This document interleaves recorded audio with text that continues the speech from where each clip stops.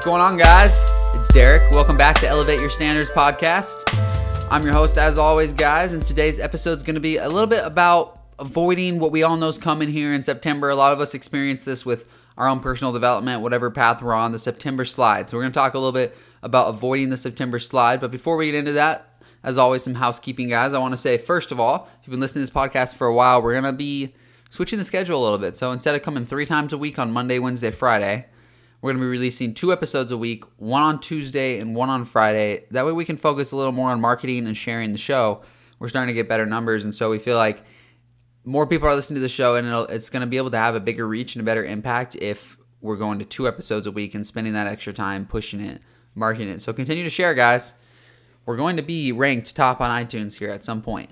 That I guarantee that. I'm not going to stop until that happens. So you might as well join the party now. Leave a review.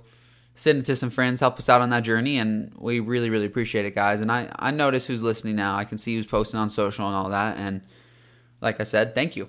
Thank you a lot. So Tuesdays, Thursdays, this is your Tuesday episode, and then hopefully in the next couple of weeks, we're also going to be trying to put these on video because I feel like video is a lot easier to share on social, a lot more easier to interact with, gets people attention. We're going to try to figure out exactly a good setup to do that, but the next couple of weeks, trying to put these on video as well.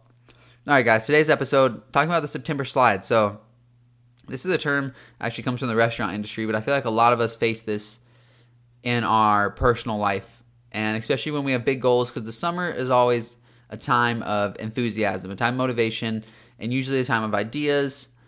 It's a feel-good, high-energy time, and then September comes, which I actually love the fall, but you can fall off. You know, that's what the fall brings. Usually a little bit of a fall off from your energy, your motivation, your tenacity of the summer, and the euphoria of going after something and completing it. But it doesn't mean it has to be, guys. You can prepare in a certain way to make sure that September isn't a September slide and that you don't fall off in October or whatever it is, because usually people fall off and have to pick themselves back up January 1st when it comes for the New Year resolution. That's usually how it works. You got a New Year's resolution.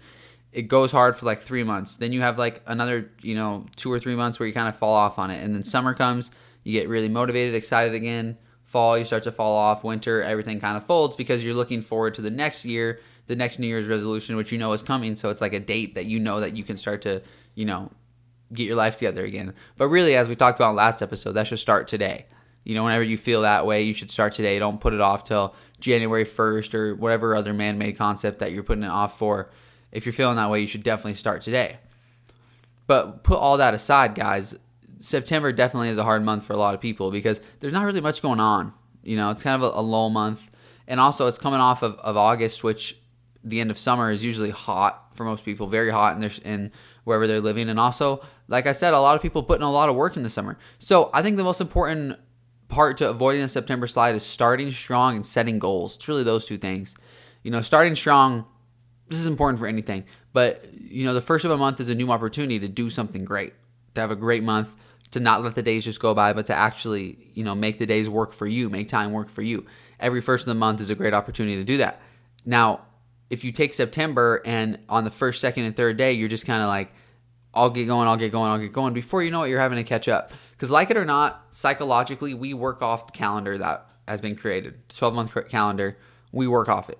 And so our mind psychologically, we see first of weeks, we see first of months, we see end of months, and we naturally lower or raise our expectations, our habits, whatever it is, our goals to meet kind of these weird guidelines, like in between these lines and deadlines when they shouldn't have to be.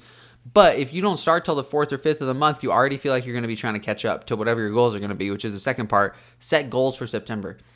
Very simply set where you're at right now in whatever categories that your career, your finances, your personal relationships, whatever it is, and then set tangible goals of where you want to be at the end of September.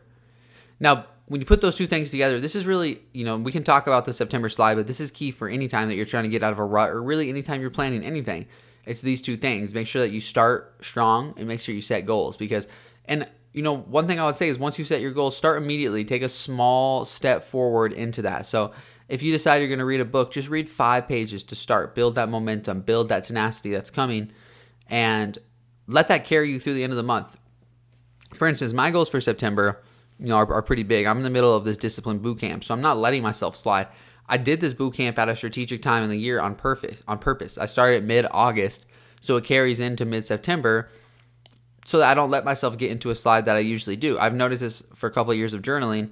Usually I have my hardest time is when I'm finishing quarters. It says I break my year up into quarters, 4 3-month quarters. And my hardest time of productivity is always when I'm finishing those.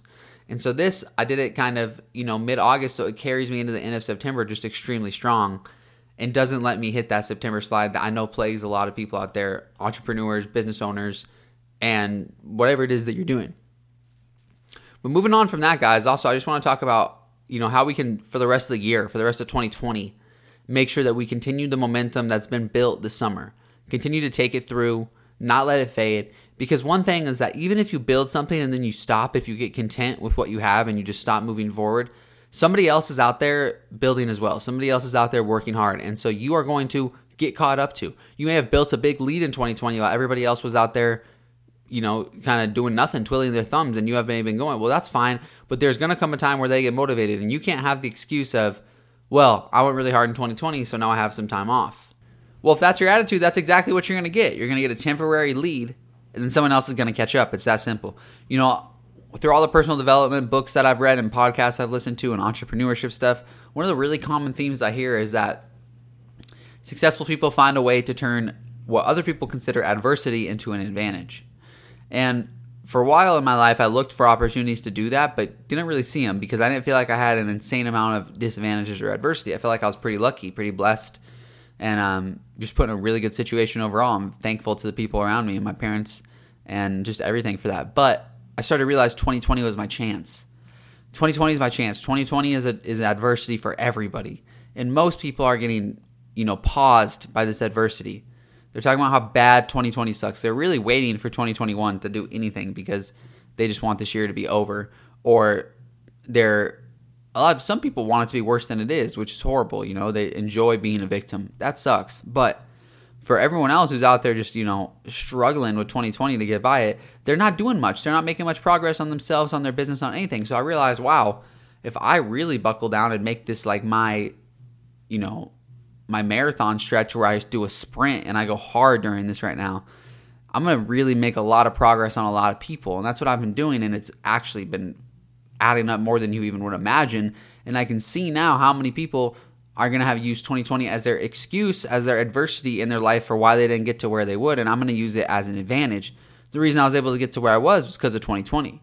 It paused. It helped me see everything from a different perspective, highlighted what was important, and then gave me the time, the resources to pursue what I wanted to pursue while everybody else was standing still. And I was making progress on everybody else's business because they weren't growing.